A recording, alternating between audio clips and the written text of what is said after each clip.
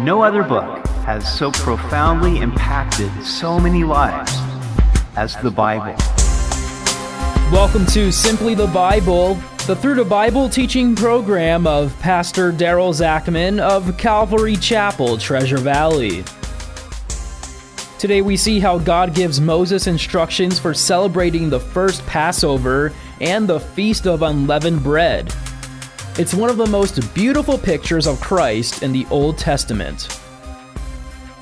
We hope you'll join us as Pastor Daryl continues in Exodus chapter 12 on Simply the Bible. Exodus 12 is one of the most important chapters in the Bible.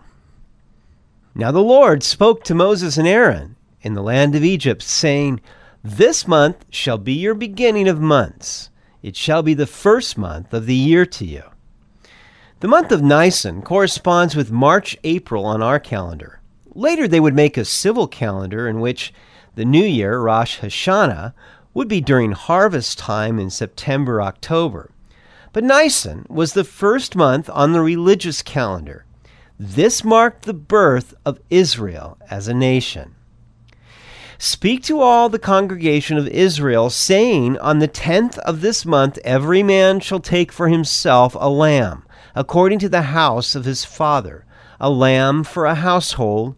And if the household is too small for the lamb, let him and his neighbor next to his house take it according to the number of the persons, according to each man's need. You shall make your count for the lamb. Your lamb shall be without blemish, a male of the first year. You shall take it from the sheep or from the goats. Now you shall keep it until the 14th day of the same month. Then the whole assembly of the congregation of Israel shall kill it at twilight." On the 10th of the month, every man was to take for himself a lamb for his household. And if he had a small household, he could share it with his neighbor. But each person needed to participate in this sacrificed lamb. One lamb was shared among everyone in the household. Their salvation would also include fellowship with one another. The lamb was to be whole, sound, and without any blemish or defect. God would only accept the best. For 4 days, they would watch the lamb. This was to ensure that it was without blemish. Certainly, this intimacy would impress upon the Hebrews the cost of their deliverance. It was slain between the evenings of the 14th and 15th days. Verse 7, "And they shall take some of the blood and put it on the 2 doorposts and on the lintel of the houses where they eat it. They would take some of the blood of the lamb and spread it above the door and on the 2 side posts of the doorway. Then they shall eat the flesh on that night, roasted in fire with unleavened bread, and with bitter herbs they shall eat it. Do not eat it raw, nor boiled at all with water, but roasted in fire, its head with its legs and its entrails. You shall let none of it remain until morning, and what remains of it until morning you shall burn with fire. And thus you shall eat it, with a belt on your waist, your sandals on your feet, and your staff in your hand. So you shall eat it in haste. It is the Lord's Passover." This was the original fast food. They weren't to leave any of the lamb until morning. It was to be roasted in fire. The fire speaks of the judgment that was needed for them to be saved. They were to eat it with unleavened bread, the bread of haste, and with bitter herbs, to remind them of the bitterness of bondage in Egypt. And they were to eat it with a belt on their waist, sandals on their feet, and a staff in their hand. In other words, being ready to go. They were to have as much exuberance leaving Egypt as my children used to have leaving home to go to Disneyland. This was the Lord's Passover, meaning that he commanded it. "For I will pass through the land of Egypt on that night, and I will strike all the firstborn in the land of Egypt, both man and beast, and against all the gods of Egypt I will execute judgment. I am the Lord.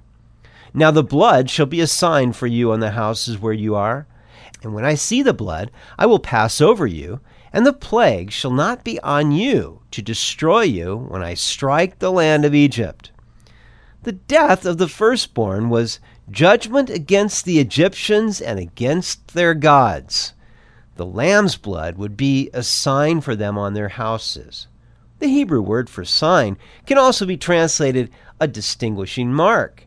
As the Lord would come to execute judgment, he would see the sign of the blood on the house, indicating that the penalty of sin had already been paid, and he would pass over that house. But God said, "The blood shall be a sign for you." While death was all around them and the wailing of the Egyptians could be heard, the blood in their doorways would be the sign to them that they were secure and didn't need to be afraid. Verse 14, "So this day shall be to you a memorial, and you shall keep it as a feast to the Lord throughout your generations. You shall keep it as a feast by an everlasting ordinance." This feast would be a memorial for every generation.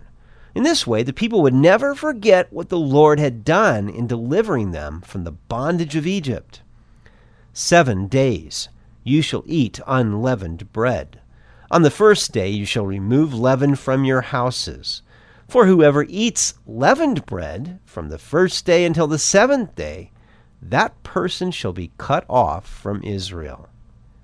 Along with Passover was the 7-day feast of unleavened bread.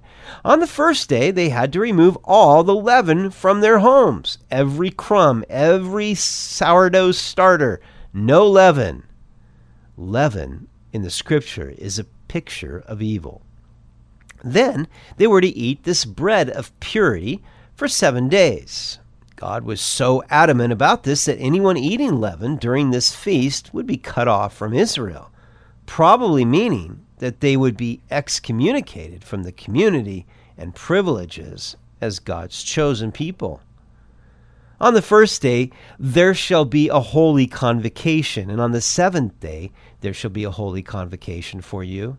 No manner of work shall be done on them, but that which everyone must eat, that only may be prepared by you. On the 1st and 7th days, they would have a sacred assembly, and do no work except to prepare their meals. So you shall observe the feast of unleavened bread. For on this same day I will have brought your armies out of the land of Egypt. Therefore you shall observe this day throughout your generations as an everlasting ordinance.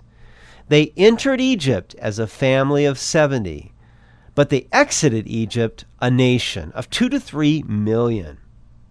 Verse 18, "In the first month, on the 14th day of the month at evening, you shall eat unleavened bread until the 21st day of the month at evening. For 7 days no leaven shall be found in your houses. Since whoever eats what is leavened, that same person shall be cut off from the congregation of Israel, whether he is a stranger or a native of the land. You shall eat nothing leavened. In all your dwellings you shall eat unleavened bread." God gave these instructions to Moses, and now Moses told the people. Verse 21, "Then Moses called for all the elders of Israel and said to them, Pick out and take lambs for yourselves, according to your families, and kill the Passover lamb. And you shall take a bunch of hyssop, dip it in the blood that is in the basin, and strike the lintel and the 2 doorposts with the blood that is in the basin. And none of you shall go out of the door of his house until morning." Once they were inside where they were safe and secure from the death angel, they were not to go outside until morning. Of course, if I heard all the wailing of the Egyptians outside, you wouldn't have to remind me to stay in the house. For the Lord will pass through to strike the Egyptians, and when he sees the blood on the lintel and on the 2 doorposts, the Lord will pass over the door and not allow the destroyer to come into your houses to strike you. And you shall observe this thing as an ordinance for you and your sons forever. It will come to pass when you come to the land which the Lord will give you, just as he promised, that you shall keep this service. And it shall be when your children say to you, What do you mean by this service? That you shall say, It is the Passover sacrifice of the Lord, who passed over the houses of the children of Israel in Egypt, when he struck the Egyptians and delivered our households. So the people bowed their heads and worshipped. Then the children of Israel went away and did so, just as the Lord had commanded Moses and Aaron, so they did.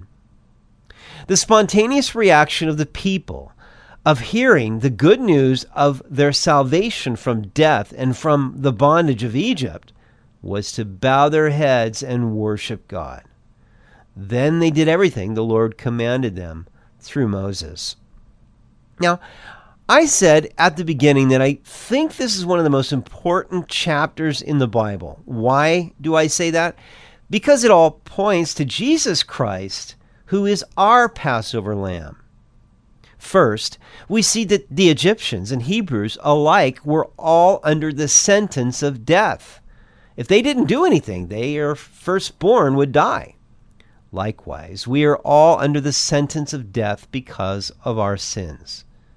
Second, the only way for anyone to be spared was by applying the blood of the Lamb to the doorway of their homes. Likewise, the only way for us to be saved is by applying the blood of Christ by faith to our hearts.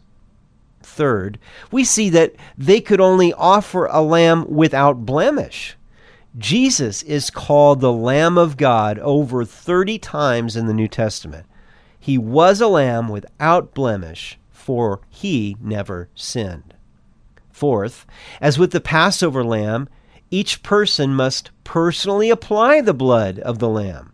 We cannot receive the provision of the lamb as a nation or as a city. We must choose to receive it each as individuals. And fifth, as with the Passover lamb, the blood of Christ applied by faith to our hearts is a sign of security to us. When the judgment of the Lord came, it did not matter how good you were. If you were in a house that had the sign of the blood, then you would be spared. Likewise, your salvation has nothing to do with how good of a person you are. It has everything to do with the goodness of the one who took your place and whose righteousness has been imputed to you. Hearing the cries of the Egyptians, many Hebrews were no doubt fearful. But if the blood was on the doorposts, they would be saved regardless of how they felt. Likewise, it doesn't matter how you feel. According to God's word, the blood applied to your heart by faith will protect you from the wrath to come. On the other hand, if you don't have the blood applied to your heart, then nothing else will save you. So, the question we must all ask ourselves is this: have I applied by faith the blood of Jesus Christ to my heart? You've been listening to Simply the Bible, the Through the Bible teaching program of Pastor Daryl Zachman of Calvary Chapel, Treasure Valley. For more information about our church, please visit our website at calvarytv.org. To listen to other episodes, go to 941thevoice.com or check out our iTunes podcast. Tomorrow we'll see that after living in Egypt for 430 years, the children of Israel finally make their exodus. It's a picture of the freedom we enjoy when God delivers us from the bondage of sin. We hope you'll join us as we continue in the book of Exodus on Simply the Bible.